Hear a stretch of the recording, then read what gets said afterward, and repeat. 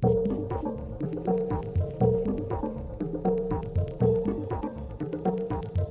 to Pretty Scary with your hosts, Caitlin Cutt, Gary Martin, and Adam Todd Brown.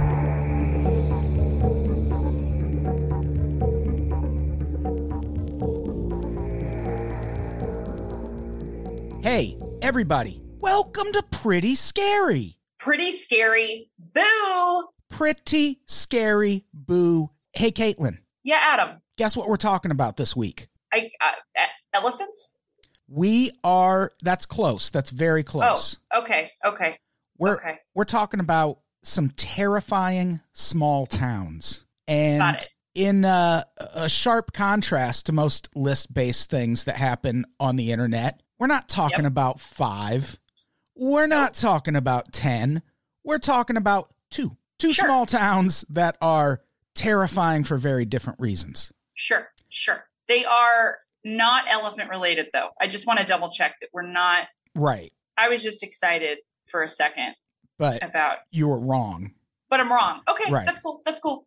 And I didn't want to address it publicly, but here we are. Yep. So that makes sense. You grew up in Long Beach, right? So you didn't grow up in a small town. I mean, I grew up in Orange County, so I did not grow up in Long Beach. I grew up in Peoria, Illinois, which is kind of a small, but it's not a small town. It's a city. Like there's 100-some thousand people. That's small. I mean, my graduating class had 2,000 people. Yeah. Well, my graduating. Did you think I said 1,000? Yeah. No, 100,000. Oh, it cut out. I was like, Adam, that's a really small town. Yes, a town of 1,000 would indeed be a very, very small town. That got me so good. You were like, I was so confused because it totally cut out when you said that. You're like talking about how you're from a big town. You're like, I'm from a place of like 1,000 people. Yeah, when you said your high school graduating class had 2,000, like my first thought was, yeah, mine had 1,500. That's pretty comparable. I don't think we're too far off. That was so good. I've been to some small towns, though. Yeah. I mean, I've driven through them, and they're very scary. I have visited some. I've spent nights in small towns. Small towns, they normally have this reputation for being really quaint. Nothing ever happens. Very boring. Not always the case. Not with the towns we're talking about today. We're talking on the first half of this podcast, we're talking about Williston, North Dakota, which is actually part of a whole region of North Dakota called the Bakken region. Can I stop you really quickly and just say that for some reason, North Dakota has always scared me for some reason. I've never been. There's something about the Dakotas that just seems rural. And I have maybe it's just because I have no concept of what those two states are like at all. I don't there's no Looney Tunes version of it. There's no, you know what I mean? Other than Mount Rushmore, I don't. Yeah, I don't know. I don't have a mental image for that at all. Well, it's like anywhere else. I lived in South Dakota for like 10 or 11 years. Yeah. I don't know what people are picturing, but they're just places. Like the defining feature of the Dakotas is that things are mostly flat and there's not a lot of trees or buildings to block the wind. It's cold in the winter and it is Africa hot in the summers. It is it is brutally humid in the Dakotas in the summer. But other than that, like it's a lot of casinos in South Dakota, especially video lottery is legal. So at gas stations, at bars, pretty much anywhere they can fit them in, there will be machines where you can sit down and play poker or blackjack and spend your entire week's pay before you even go home on a Friday night to greet your soon to be disappointed wife and kids. So let's talk about Williston first. The second town we're going to talk about is Skidmore, Missouri, but that'll be the second half of the podcast. Yeah. First, we're talking about Williston, which is one of the biggest towns in the Bakken region of North Dakota. And when I say that, The entire back-end region of North Dakota is smaller than most towns. Here's what you should picture when it comes to Williston, North Dakota, and the Theater of the mind. Theater of the mind. Just the back-end region in general. Okay. Imagine Mars. Got it. But everything's beige instead of red. There's the same amount of stuff to do.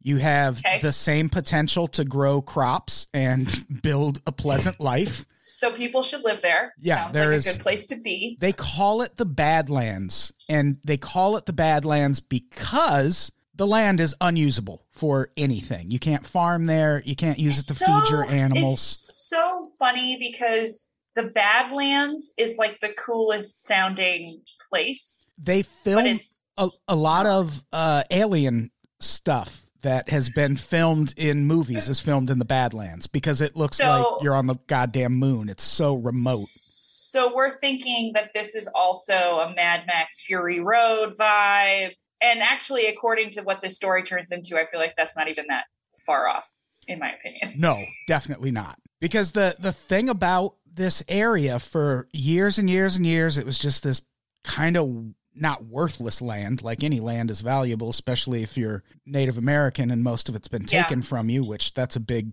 part of this also. But it's just it was just kind of considered an unusable place. Like you couldn't really do much because of the constitution of the soil and the earth there. But then in 2006, they find oil in that exact area. They find something called the partial oil field. And no, it's not partial as in only some of the oil field. Parshall. So like Marshall, but with a P. They discover this in 2006, and it immediately leads to a massive oil boom in North Dakota, which everyone needs money. So a boom, that implies good things. Yeah, boom. Well, it depends. Booms can be violent. That's true. And so what happens with this oil boom is kind of overnight, a part of North Dakota that had been considered completely unlivable now is just bursting at the seams with high-paying oil jobs, like almost immediately. But like not the kind of oil jobs where you sit in an office and you wear a suit and tie and you decide what foreign nations to topple to improve your profits that year. No. This is oil field work. Yeah, this is like what Bruce Willis did in Armageddon, except on the Badlands and not in the ocean or on an asteroid. Right. Although this does sound like an asteroid. Kind of. So it's Armageddon plus oxygen. Right. Cool. If you can handle it, the money you could make doing these jobs. Like these were like 6-figure jobs and they're entry-level jobs. You didn't need oilman experience to work these jobs. Yeah, you also have to be dumb enough to not consider why there isn't possibly a catch. Right. Whenever you see something like that, your first thought should be, wait, people live there, right? Why aren't they taking those jobs? Like, yeah, I'd be like, well, I can't get the bends, so this isn't underwater welding kind of hazard, but why are you paying me $100,000 even though I have a high school degree to just do what should be basically a machinist job? And we're going to find out. You're doing this brutal, grueling work.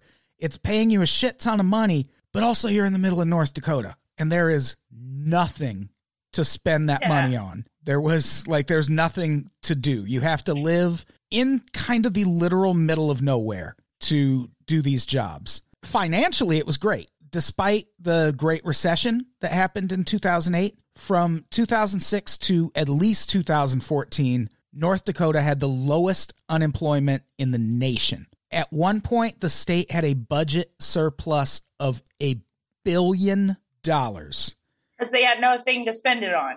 There are 725,000 people in that state. They have nothing to spend $1 billion on. That's scary. And it gets scary. Like they could have just sent every citizen some money and still would have had change left over. By 2013, the per capita GDP in North Dakota was 29% higher than the national average. So that's all good news. But here's the problem. Sure. When you suddenly have lots and lots of high-paying, physically demanding, dangerous jobs to fill, you don't really have the luxury of being picky about who you hire. Like this was very much a situation where if you were willing to go and you were willing to do the work, you could kind of overnight start making a 6-figure income if you just moved to North Dakota. So lots and lots of people did that. And the thing was, think about what we're talking about. I know. Like brutal oil field work that requires you to just uproot your life and move immediately. There's a certain class of dude that is going to take to that job. And we sometimes call them drifters. I'm so stressed out thinking about this pirate town in North Dakota. It's like, honestly, it's like, I've thought about this while I'm watching Deadliest Catch. Sure. Many times. It's like, well, at least they're all out there together. You know what I mean? Right. Like they have, in order to survive, there's a level of civility that they have to maintain or they're all going to die. So it's like, cool. But you take all of those limitations away, plus bringing families into that. Yeah. And on the Deadliest Catch, what I thought you meant by they're all together is at least they're sequestered from the rest of society. That's what I mean. That's exactly what I mean. It's like they're on a boat away from all of us. Plus, as far as how they treat each other, which seems to be part of what we're getting into, they have to have some kind of equanimity built into their relationships. Like, yeah, they'll yell at each other, but they can't be too hostile because you're on a boat in the middle of one of the scariest environments imaginable. Another tie-in to Armageddon. Right. Yeah. That's the best line in the movie. Scariest environment imaginable. Okay, that's all you had to say. Scariest environment imaginable. It's my favorite line in the movie. So they basically get a tsunami of men of questionable character that rolls into North Dakota. Just thousands and thousands of dudes who were at a point in their life where, sure, I'll fucking pick up and move to North Dakota. What do I got to lose? Like what do I got to lose types? And it's people with nothing to lose. Right. Exactly. Very scary. That's not good if somebody has got nothing to lose. And this happens all over the Bakken region of North Dakota. But just to to use Williston as a specific example, in Williston, the population went from 1,400 residents in 2009. So like your town, but bigger. Right. Like my high school. A few short years later, 6,500 people. And that, I know we're talking small town numbers, but that's a lot. So that doesn't seem like a lot, but that's a lot. Think of it this way, people at home. LA, there's approximately 3.9 million people, closer to 4 million now. I think it's like 3.97 million. If that same increase happened here, it would be closer to 19 million people just all of a sudden showing up kind of all at one time. And that's basically what happened in this area. And it turns into a real mo money, mo problems kind of situation because all of these people show up. And as you would expect, the town wasn't, it was like the fucking fire festival. Like people get there and they're like, where's our housing and our food? And they're like, we haven't had that here for decades. What are you talking about? Housing. There's 1,400 people in this town. Where do you Bunch of pansy-ass city kids coming in here with their Will Ferrell movies and their air-conditioned dreams. Yeah, it ends up being a big, big problem. One, with the housing, what ends up happening is a lot of these dudes who move to town all at once end up living in what came to be known as man camps. And nope, hard pass. Oh, man. Not in my backyard, please. I do not want man camps. And these man camps, they're just filled to the brim with dudes who are suddenly richer than they've ever been in their lives and also so frustrated because there's nothing to do. They can't go anywhere because they have a job. There's not a lot of women. Like, it's North Dakota. There's 725,000 people. So all these people... I think anybody would be bummed to live in a man camp, period. It just sounds like a pedophile thing. Like, it just seemed like, why are you all living in a camp together? What's happening? What did you do? Sounds like the scariest BDSM bar in the world. Yeah. I wouldn't. Which, like, hey, if that's your thing, fine. And I'm sure those people are actually very gentle in general. But man camp, that's a band. Yeah, a band I'm not listening to. So housing is a problem, but man camp. That's still funny. Sorry. Housing is a problem. All these dudes are in man camps. They have nothing to spend their money on except drugs and alcohol. I was gonna say, this sounds a lot like the gold rush. Yeah, there's never a lack of that. And with all of this newfound wealth and more population, people, especially on the coasts, really underestimate what the gang problem is like in the Midwest. Like, LA has the Bloods and the Crips, but Chicago and the Midwest has the Gangster Disciples and the Vice Lords, which are the Bloods and Crips of the Midwest. They're just as big. They're just as violent. And these gangs from Chicago and Minnesota or Minneapolis start moving to Williston into the back-end region also.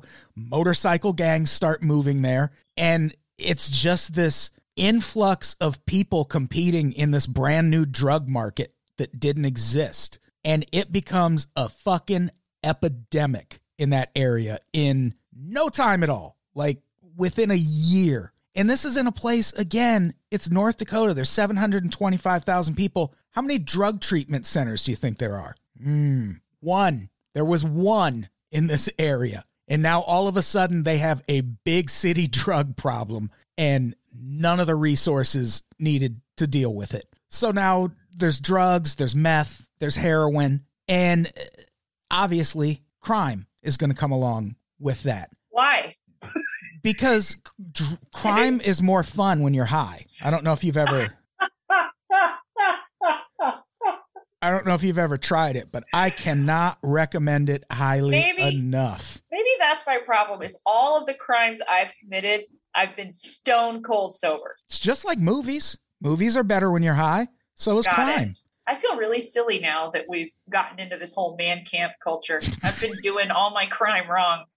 Man camp. Just picturing dudes in like navy hats and tight white t-shirts smoking cigarettes. Then you walk in, they're all dressed nice and working on computer. Like, oh, I didn't expect this at the man camp. Oh, man.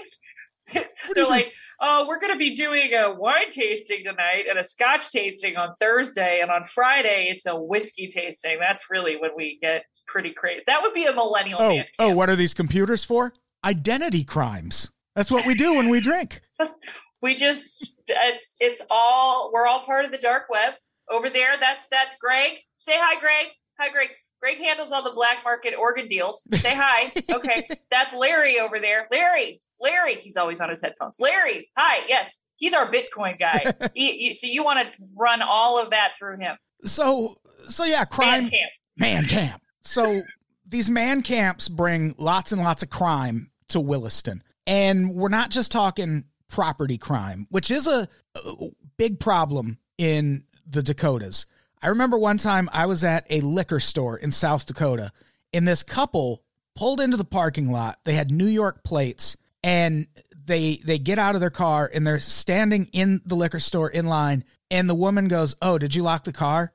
And then she goes, "Oh, never mind. We're in South Dakota." Meanwhile, at the time, Sioux Falls, South Dakota had the highest property crime rate in the nation. I was just hoping someone would steal something out of that car, and maybe they did.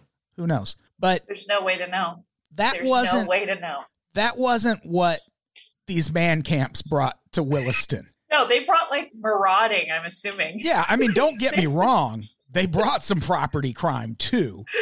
Because if you're at the store buying big crimes, you're going to pick up some property crimes also to bring home with you. When you lie down with big crimes, you're going to get small crimes. Yeah. But that's what Benjamin Franklin said. Also, murders, rapes, kidnappings. I would not want to be a woman in that town. That more than anything else, that to me sounds like the scariest thing of all. Yeah, I don't think I have it in the notes because I think it kind of goes without saying, but women were, in majority of the cases, were the victims of a lot of these crimes. Like it was a lot of crimes against women. Yeah, if you can believe that. And if you're a statistics type, let's run through some numbers. In 2003, the violent crime rate in Williston, North Dakota was 129 per 100,000 people per capita. Copy. Way, way, way below the U.S. average at the time, which was 476 per capita. Wow.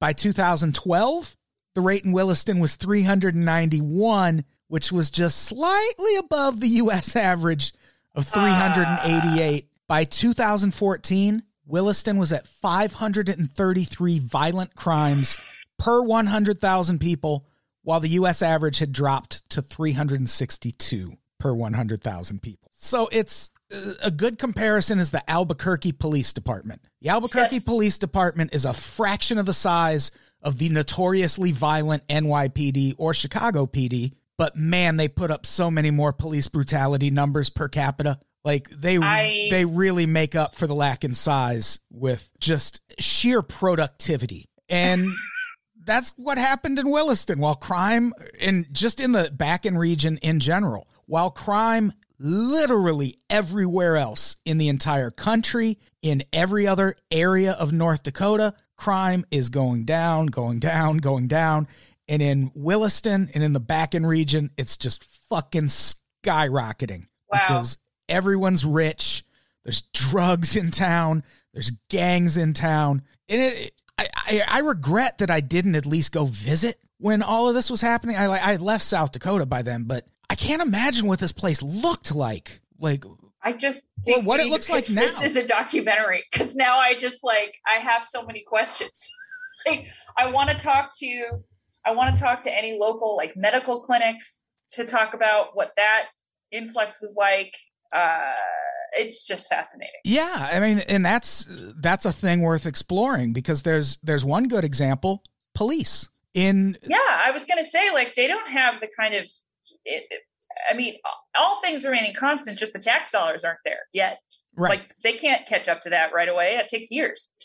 Like literally 5 to 6 years. In Williston, by 2017, Williston, with a crime rate significantly higher than the national average, they had 23 cops.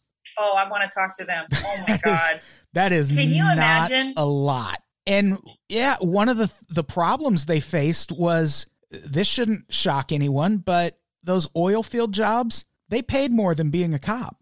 So in a lot of cases, cops were like, an oil rig's not going to shoot me. Like, I'm just going to go do that. That seems less dangerous than what I'm doing now. And it pays so much more. So they like lost cops to the oil fields. And then the oil fields bring all these unruly dudes to town. And now they're like, what the fuck are we supposed to do? At one point, and again, housing is a problem. In one of these articles, they mentioned that housing for new police recruits was a big problem. So a bunch of them had to live in a casino nearby. Oh my God. That sounds like my dream. I would love to live in a casino. Are you kidding me? Oh, that sounds like my nightmare. That's my personal hell. Plus, if it's 5 blocks from a man camp, I'm sure all of those people are hanging out, in basically my front yard, which is the casino all the time. That's pretty intense. It's actually the worst kind of man camp because they're all cops. To me, this is an Ouroboros of a man camp because it doesn't stop. It's like, first you have the man camp itself, which sounds very scary. It sounds like the tents are very scary. The fires are unruly. People are throwing Jack Daniels bottles into fire pits. And then they look over to the right and they're like, whoa, there's a casino. So then they all in a giant man camp group rummage themselves over to the casino and they go in there and they start marauding. And then there's cops in there. It just sounds like a very scary. And then there's the poor cocktail waitress. That's who I'm thinking of in all of this. That's just doesn't sound good. But I do love that they sent the cops to live in the casino. Yeah, they didn't have a choice. There was nowhere else to put them because there was no housing. And all of this, like we mentioned casinos and we're talking about North Dakota. So obviously a lot of this is happening on Native American reservation land. With all of this crime that happened in Williston, it ends up being this weird thing where who investigates what crime and who makes what arrest is literally based on race. And one of the best examples is a place called Fort Berthold. That is a reservation that is somehow located in 6 different counties. And each of those counties have their own sheriff. And then the reservation has their own tribal police. And so let's say a crime that isn't a murder happens. If the victim and suspect are both Native American, the tribal police and the FBI handle the arrest. But if the suspect, write all this down, everyone. If the suspect is not Native American, in most cases, the tribal police can detain that suspect, but they have to call the local sheriff to come actually pick that suspect up. And it won't shock you to know that the local sheriff and the tribal police don't always get along that well. So sometimes it'll take like 3 or 4 hours for them to come pick up someone they're supposed to arrest. And then if it's a murder case, all the same rules apply, but whether the state or the FBI gets involved also depends on the race of the victim and suspect. So that's complicated enough when Williston was having 133 violent crimes per 100,000 people. Now imagine that goes up by 5. There's 5 times more. I just think 500 now. It is. It's like... the Fyre Fest is a pretty decent parallel because it was people were promised that, hey, come to this area. You're going to make money. You're going to live it up. And people get there and they're like, where do I go? Where am I supposed to be? Where's my apartment? They're like, we don't have those. There's a casino across the street though. And there was in one instance, there was a quadruple homicide that happened on Fort Berthold. And because no one knew who the suspect was at first and didn't know his race, none of the police agencies could really start investigating or doing anything because no one knew whose jurisdiction it was. Very cool. This is a quote from a Washington Post article about this that we'll link to. There are volumes of treatises on Indian law that are written about this stuff. It's very complicated. And we're asking guys with guns and badges in uniforms at 3:30 in the morning with people yelling at each other to make these decisions, to understand the law and be able to apply it. That is Timothy Purdon, U.S. Attorney for North Dakota. And in regards to that quadruple homicide, this is another quote from him. Can you imagine the idea that we didn't know the race of the shooter, so we didn't know at first who had jurisdiction over the homicide? That's not something your typical county sheriff has to deal with. By 2015, things were so bad that the FBI set up a field office in Williston, North Dakota. That's so extreme. That would be troubling. If you're strolling through town, you see an FBI field office in a tiny town like Williston. No, I'm going to be honest. My first thought wouldn't even be, oh, what happened here that they need an FBI field office? My first thought would be, does every small town have one of those? Is that like, have I just been missing this every small town I go to? Like, yeah, of course we have an FBI field office. It's by the general store. Loser. Yeah. Oh shit. So there is one kind of cute thing that happened as it related to the Bakken oil boom. This happened in 2019. There's another town in that region called Watford City that also kind of experienced the exact same thing as Williston. We just focused on Williston because we had to focus on one of them. And in Watford City in 2019, it was simultaneously named the most charming town in North Dakota and the most dangerous town in North Dakota. MSN, they came up with the charming label. They based it solely on tourism websites and like Chamber of Commerce stuff and didn't even look like, probably just assuming, it's Williston or it's Watford City. There's not going to be crime. We don't have to look into that. So they named it the most charming town in North Dakota. Meanwhile, Road Snacks, which I don't know who that is, but they labeled it the most dangerous town in North Dakota. And they based theirs on FBI crime statistics, which MSN probably. Yeah, hey, road snacks, as we know, are stat people. If there's one thing we know about road snacks, it's that. Yeah. It's math centered, right? Thinking. So that's we can. I know I get all my election news from road snacks. Hey, do you want to be like me and make podcasts that everyone loves? Yeah, you do. But chances are You don't want to spend a bunch of money doing it. No worries. A solution exists. Spotify's got a platform that lets you make podcasts super easy, then distribute those podcasts everywhere, and you can even earn money doing it. All in one place for free. It's called Spotify for Podcasters, and here's how it works. Spotify for Podcasters lets you record and edit podcasts right from your phone or computer. So no matter what your setup is like, you can start creating today.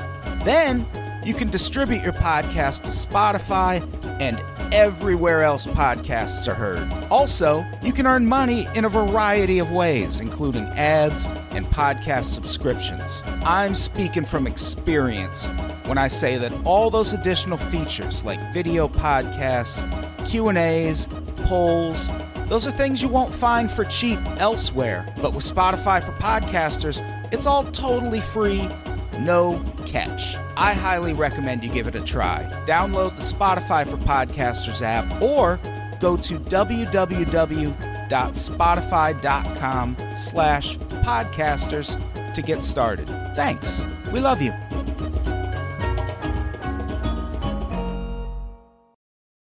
Now let's talk about another small town. Skidmore, Missouri, which right off the bat, great name. Missouri is the show me state. Caitlin? Sorry. Where did that come from? It's just the truth. It's a thing I learned on the internet. I'm going to look that up and see if it's true when we're done with this. Can you please? I will. So Skidmore, Missouri, not a high crime area by any stretch of the imagination. Population, 250. I've done comedy in front of more people. So my graduating class is bigger than this town also. Yes. Got it. Question before we dive too deep. I'm ready. On a scale of 1 to 10, 1 being not likely at all and 10 being it's absolutely happened, what are the odds that every 8th grade boy, all 5 of them in this town, called their homestead Skidmark, Missouri? I saw where that was going, and I'm with you. I'm probably everyone. That's good teenage fun right there. Right there. That's all it is. Moving on. Just wanted to get that out. So Skidmore, Missouri, you can Google Street View it probably. If not, just Google it and look at some pictures. Dreary place. It does not, it's no Williston, that's for sure. It wishes it had the nightlife and good time party vibes of Williston, North Dakota. It is a desolate hellhole in the middle of Missouri. Opposite of a Norman Rockwell painting. Even though it's not a high crime area, when crime happens there, oh man, it is. Does it happen? Entertaining. There's actually a great documentary series about this called No One Saw a Thing. And it's ostensibly about the first story we're going to talk about, which is Ken Rex McElroy. But it actually gets into the entire history of Skidmore, Missouri. And here's how scary Skidmore is. That documentary is produced by Jason Blum. Nope. From Blumhouse, who makes all the fucking horror movies. They also produced this. He produced it. It's not a Blumhouse thing, but he produced it. But the first story and the most famous story, it's one I think people might be familiar with. Ken Rex McElroy. He was the town bully, basically, back in the day, in the 60s and 70s, except in a really extreme way. Not like the guy who would punch the beaver in his stomach and steal his lunch money. Did that ever happen on Leave It to Beaver? I don't know. But it should have. It should have. Someone should have beat the shit out of that kid. Let's just put that out there. But Ken Rex McElroy, great name. Such a good name. He was a little more aggressive than that. He would steal from people. He would rob people. He burned a few houses down. He raped women. Okay, this is getting a little... He kidnapped a 12-year-old girl and eventually made her one of his wives. He had multiple wives. It's a long list, Adam, of this person. He stalked people. Oh. He shot people. Honestly, now I'm past the bell curve and I'm impressed again. I'm back at impressed. He killed pets, which that's a line too far right there. Well, now I don't like him anymore. Yeah. You can kill me all you want, but you leave my dog alone, you motherfucker. But I'm assuming we're talking full circle here because he's got to have started with killing pets. Oh, probably. And then ended or throughout. He was a big revenge guy. He loved getting revenge on people who wronged him, or what he perceived as being wronged. Obviously, law of attraction. Yeah. He's attracting a lot of interesting people into his life. So eventually, the town had enough. And the thing about a town of 250 people, if you're being too much of a ruckus, 249 is a manageable crowd. They can share a secret in a room and then go out and put that secret into work in the town. Yeah. Also, like, they gave it a long, long lead time, it sounds like. He had plenty of time to chill the fuck out. Yeah. I wonder what you know what the crime was that was the line? Was it the pets? No one knows. That's the thing. No one knows what finally pushed people over the edge. Okay. But on July 10th, 1981, a group of more than 50 Skidmore residents surrounded Ken Rex McElroy's truck while he and his wife were sitting in it. They had pulled up to this bar, and this bar owner had all sorts of issues. Basically, people would not go to his bar anymore because it was Ken Rex McElroy's favorite bar. So they were too scared of dealing with a drunken Ken Rex McElroy. So one day he pulls up to this bar, and when he does, a group of about 50 people walk out from inside the bar and surround his truck while his wife is in it. And then someone shoots him in the head a few times. Sure.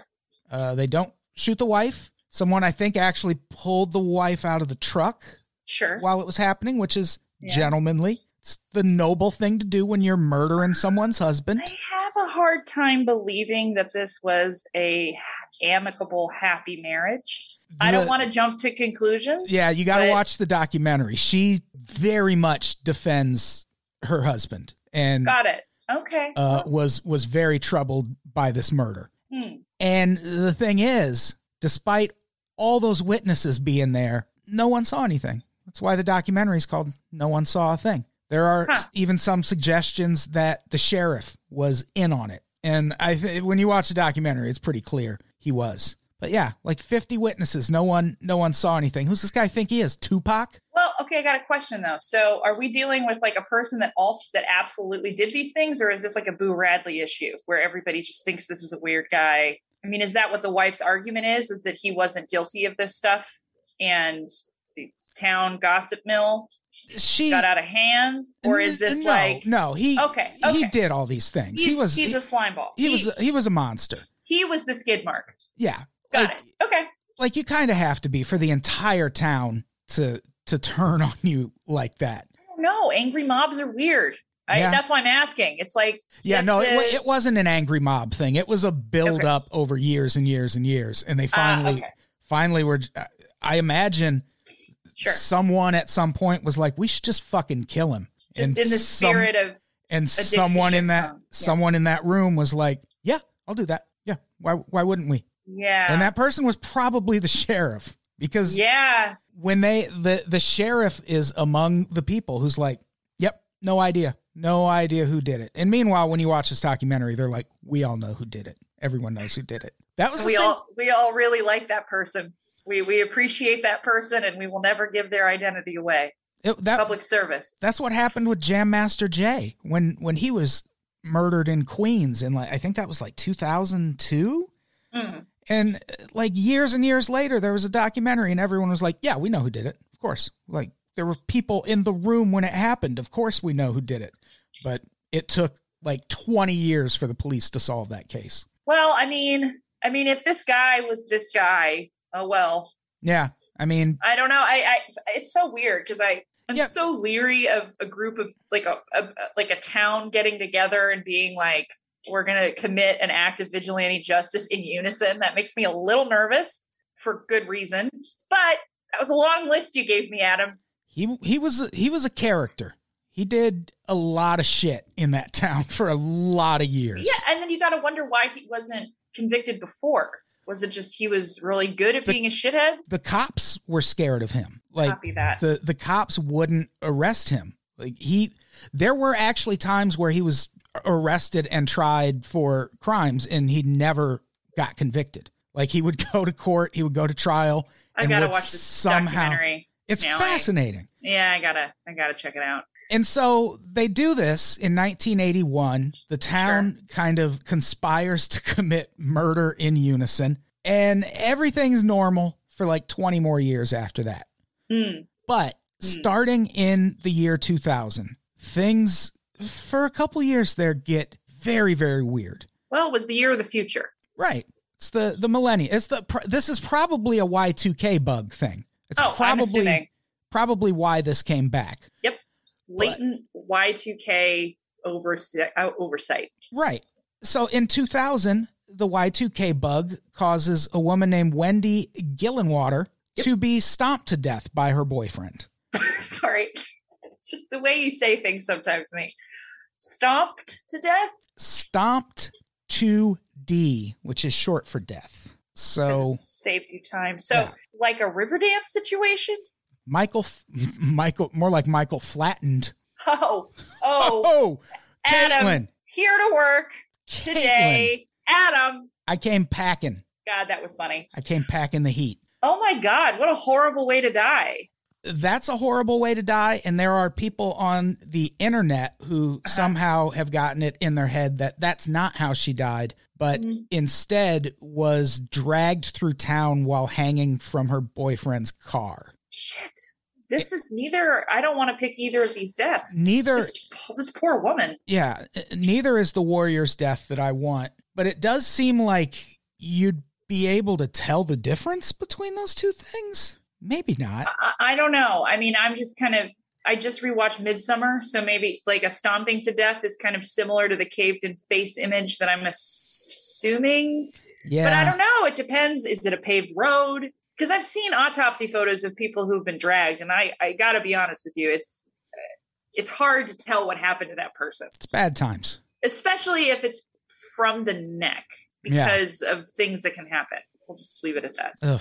So there was that. That's a pretty straightforward crime. But then the following year, 2001, the Branson Perry case. For my money, I don't think Skidmore crimes get any weirder than this one. And that is saying a lot considering the story we're going to end on. It's a lot, this one. Branson Perry, this is wild. There's not a whole lot to it, not a lot that we know. Here's what we know. On April 11th, 2001, Branson Perry was cleaning his house. He had a friend over. Her name was Gina. And he told Gina that he was going to the shed out back to put some jumper cables away. Yep. And he would be right back. And he walked out the door to do that and fucking vanished. No crime scene, no blood, nothing. Like he just fucking evaporated. And even weirder, there were 2 people on the property working on his dad's car. They didn't see anything. His friend didn't see anything. And the jumper cables initially disappeared also, and then just showed up in plain sight on the property again 2 weeks later. Sure. Was it fucking aliens? Like, what happened to this kid? And that's kind of it. Like, there are a few theories about what happened to him. What year was this? This was 2001. April 11th, 2001. So. Wow, 20 years ago. So thanks again, 9/11. You basically kept us from making Branson Perry national news, and now here we are. We still don't know where he is. And yeah, they don't know what the jumper cables thing is weird to me, that they just showed up. And it's not like they showed up and they were like, oh yeah, we didn't even look there. There they are. They were just in the middle of the yard. And people scoured this town looking for Branson Perry after this happened. So of course they looked in the backyard on the ground. Yeah, I would. Yeah, you would think. You think I you'd would at look least on the ground first. You'd follow his path back to the shed, if nothing else. Maybe start there. And he just disappears. And there are a few theories about what happened. His friend who was in the house said they had been starting to dabble in drugs. And she thought maybe he fell into debt with drug dealers. That's always a sketchy theory to me because it doesn't, I know we see it in movies. But it doesn't make financial sense for drug dealers to kill everyone who owes them money. Then they're not going to give you any more. You don't kill your customers. They also are not organized the way people think they are. Drug dealers just shoot you and drive away, and then they get caught. That's typically what happens. Like, it's not an abduction. Abductions are hard. Yeah. Abductions are really, really hard. And if there was someone inside the house, if it had been a gunshot or they would have heard something. Right. I mean, and it's not like a drug dealer has, ether on hand to just sneak up behind you and knock you. And I'm assuming this is a young guy, strong guy. So it's really hard to abduct someone. I don't think people really understand how hard it is, especially a grown man. And frankly. this is like beyond an abduction. It's like a fucking magic trick. Yeah. Like and how would they know when the guy was going to leave? Because if you're going to do an abduction, any criminal will tell you, you have to plan it. So if it was as spontaneous as this guy walking out of the house with some cables. Yeah. You don't know that's going to happen. No. And we're talking about a small town. So if there's some weird car parked out front, they're going to know it. Yeah. So I don't think it was drug dealers. Theory 2. This one is crazy. This is his dad's theory. Apparently, according to Branson Perry's own father, Branson, a few weeks before this happened, was drugged and raped by a male neighbor. And his dad's thinking is that maybe Branson just left town out of shame, which maybe, but you'd think he'd at least be like, I'm going to the store for a pack of cigarettes. I don't understand the just like walking into the ocean vibe though of this. You know what I'm saying? Yeah, it still does, because even if that was the plan, you could just move like a normal person. Did they know who had committed the rape? I think so. I couldn't find. Okay. Which that's also, but like just hearing that happened in a town of 250 people. I'm like, fucking what? Like that's rare. That's a rare crime. And so that's his dad's theory, that maybe that made Branson flee town, which, and then this is all feeling very Monsters Ball. Like this is like, well, buckle up. I know what's coming. I know. The third theory, it involves a sex criminal named Jack Wayne Roberts. Caitlin? Always a middle name. He was arrested in 2003 after he botched an amateur sex reassignment surgery in a hotel room. No. I know. I knew you were going to say it out loud. I knew what was coming. You guys, he sends me the notes. But it's not real until Adam says it. And it's very just, So that's a guy that people he's on the radar. Have some questions about. What is with this town? No, it's like that's. And when police searched this guy's computer, they found child porn, obviously, as you would expect. Gonna happen. But also a bunch of really sadistic short stories that he wrote about sexual assaults. And one of them involved a young male hitchhiker whose description matched Branson Perry's. But this guy says he had no involvement in it. But also, he's in prison for his other crimes, for the sex reassignment thing, but only for 30 years. So he doesn't have that kind of like, oh, well, I'm in prison the rest of my life, I might as well confess to this. Like, he might still get out. So it would make sense for him to be like, never heard of the kid. Sorry to be quiet. I just don't know where to put this. This is a town, man. And somehow it gets weirder. Yep. Because for one thing, there is another crime that happens that is even crazier than Branson Perry. But also the woman it happens to is Branson Perry's cousin, a woman named Bobby Jo Stinnett. Okay, I just want to say this. It's a small town. So I would assume everybody's somebody's cousins, yeah. Cousins. But they probably dated. Horrible tragedy amongst the ranks. I'm not trying to minimize that part. The cousin part is probably the only part of this that checked out.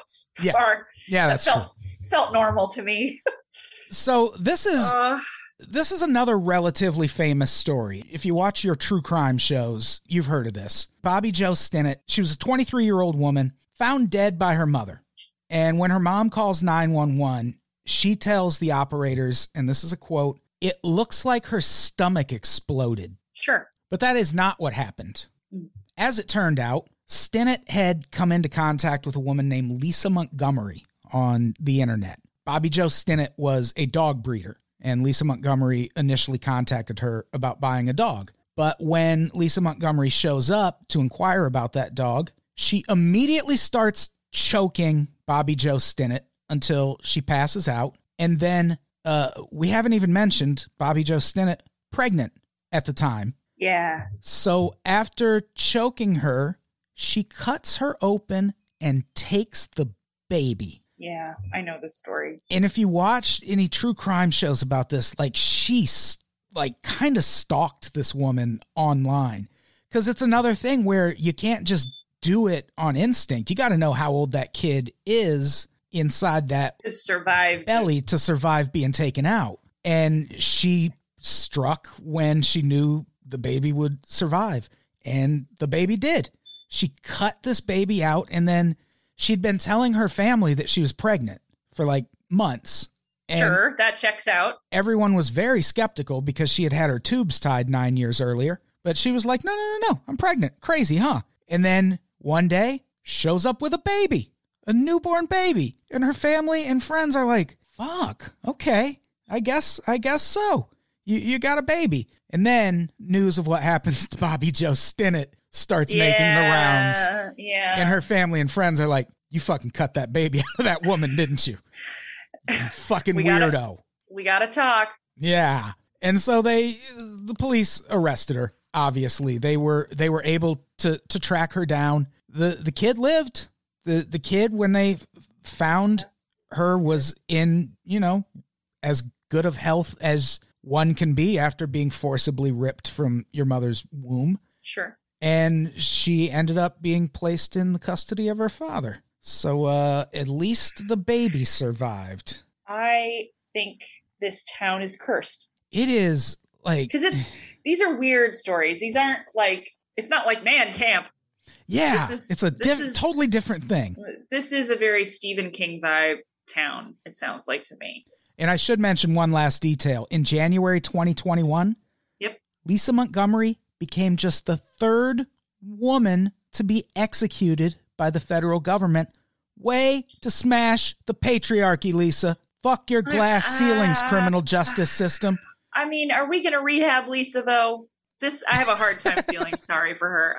Oh no, I don't feel sorry for her. It's weird. I'm not a death penalty advocate because I feel like existentially it's a bigger punishment to just make somebody live in a box forever. Same. This one, I'll fight for reform, but this one can kind of. Yeah, it is what it is. I'm the same way. This isn't an example of how horrible the death penalty is. I'll say that. Yeah, for lots and lots and lots and lots of reasons, the death penalty is a very bad thing. Yeah, but you're right. However, there are some times where I'm like, we'll let this one slide. This is fine. You're gonna cut a baby out of somebody. Yeah, we're gonna need to have you come in on Saturday. Like we're gonna. Yeah, sometimes the problem with the death penalty is that there isn't like a lottery system, so we get to decide who gets to kill the person. Like I would enter it, like the Hunger Games. Like you send a representative from your family to be the one that takes this cancer out of society. If they did it that way. Yeah. If everyone was guilty, for sure, because that's the other big thing with the death penalty. Yeah, they just need to gamify the system and make sure the people that have enrolled in the candidacies are actually guilty, which we've got a problem with. This one seems pretty, no pun intended, cut and dry. Yes, she can go. You're right. She can go. This is a pretty clear-cut crime, Caitlin. Right? Yeah, I get the joke. I do get the joke. Yeah. I get it. I get the joke. I feel so sorry for everybody in Skidmore. I can't imagine that you wouldn't, like, why wouldn't you just be like, fuck this place? Because some people can't move. I mean, this is the thing. Yeah. It's like some people can't leave. I mean, like the people that, grew up 6 blocks from man camp. What do you do? Yeah, it's the same, like whenever there's a hurricane and people are like, well, why don't you just get in your SUV and drive to your lake house? Yeah, not everyone can just up and flee to a place when something happens. No, I feel lucky that that's a possibility for me eventually. That's always going to be on the table, but for a lot of people, it's not. And God, I have the willies from these two towns that we've talked about today. I feel icky. Yeah, it's very uncomfortable, especially Skidmore. Like, there's all these theories on the internet about why this stuff's happening, but it's nothing that makes sense. People, like, one theory is that it's drug related. It's like, no, this isn't drug stuff. Drug stuff is not mysterious. There's no other word. There's nothing mysterious about drug crimes. Like, if you talk to people that investigate this stuff, it's very obvious right away when something is drug related. Yeah. It's very, very, there's always money missing, always. And that's one thing I meant to mention at the top of the show is that there are tons of small towns where that's the thing, where it's just a place that is being ravaged by America's drug epidemic. Yeah. That doesn't count. That's terrifying on a social level. Yeah, like, absolutely. This is different. This is walking into Williston and seeing an FBI field office and being like, look, why? There is still something fundamentally wrong with a town that corporeally agrees to go in on a murder together. Like, yeah, that's not good. Yeah, it's not going to make you feel good. That's going to live with everyone forever. And I don't know what that breeds, but this is a good indicator. If 20 years later, we've got somebody botching a sex assignment surgery, we've got babies being cut out of mom's tummy. It's a little strange. Yeah. And the thing about all of those witnesses, like, if you were there and you don't feel good about it anymore, what are you going to do? Tell? You're going to go tell the sheriff that was in on it? He's going to tell the people that no, that's what I mean. Is Ken McElroy, and they will come kill you probably. Yeah, it's a weird, but it's so strange. I mean, it's such a complicated thing that it's kind of like the outcome of the baby snatcher woman. It's like, I don't necessarily want somebody like that guy to walk around and get away with everything. I wish the local law enforcement had some spine and done their job. Yeah, that would have been the thing. That's the thing that should have happened. So I'm more interested in why. I want to get into that case. I'm curious about why he wasn't convicted. If everybody in town is so sure that he's committed all of these heinous acts, which, again, that was a long list, Adam. Why was he walking around? Why was he free to marry a 14-year-old and be a bigamist? And I don't understand. Yeah, it's great. You got to watch the documentary. Yeah, I'm going to. I think it's 4 episodes. Oh, that's awesome. It's on I want to say it's called the Documentary Channel. I had to pay for a subscription on Amazon to watch it. Sure. Honestly, I like, this has never come up. I like a 4-parter. Yeah. Once we get into 5, especially 8, I'm out. Yeah. Even the Woody Allen documentary that's on HBO right now, which is really good and really informative, but also it way overestimates how much I care about Mia Farrow's childhood. It's like, you can condense that into like 2-3 minutes and don't bore us. Get to the chorus, please. Yeah, I haven't started that yet. That whole topic is really depressing to me. It's so much crazier than I'm sure it is. Anyone realized. I believe that he did those things. I think I'm one of those people that's like genuinely heartbroken that he's that creepy because I used to love his stuff. What a place. What a place, Skidmore, Missouri. Skidmore. It's a hell of a town. If you decide to visit, send us a postcard, please. But also don't visit. The pictures make it just look like one long alley. Yeah, it looks like a ghost town. It's really weird. It reminded me a little bit of the City of Industry. It's very strange for me to think that people actually live there. Yeah, very weird. But I think that's our episode. Yeah, we did it, Adam. This was a good one. It was a long, hard fought battle to get it done. I'm still wearing an eye patch.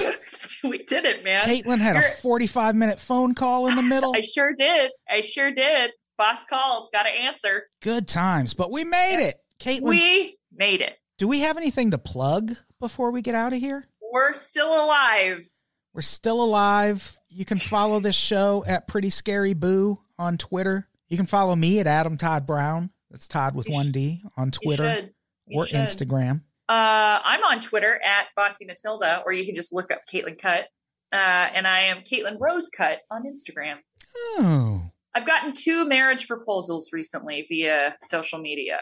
And I just Very nice. want to say I'm very Congrats. sorry. I'm already married. Well, you can Ken McElroy it. We can go Pick to up a couple Skidmore. extras. We don't know, but very sweet. Really very nice of you.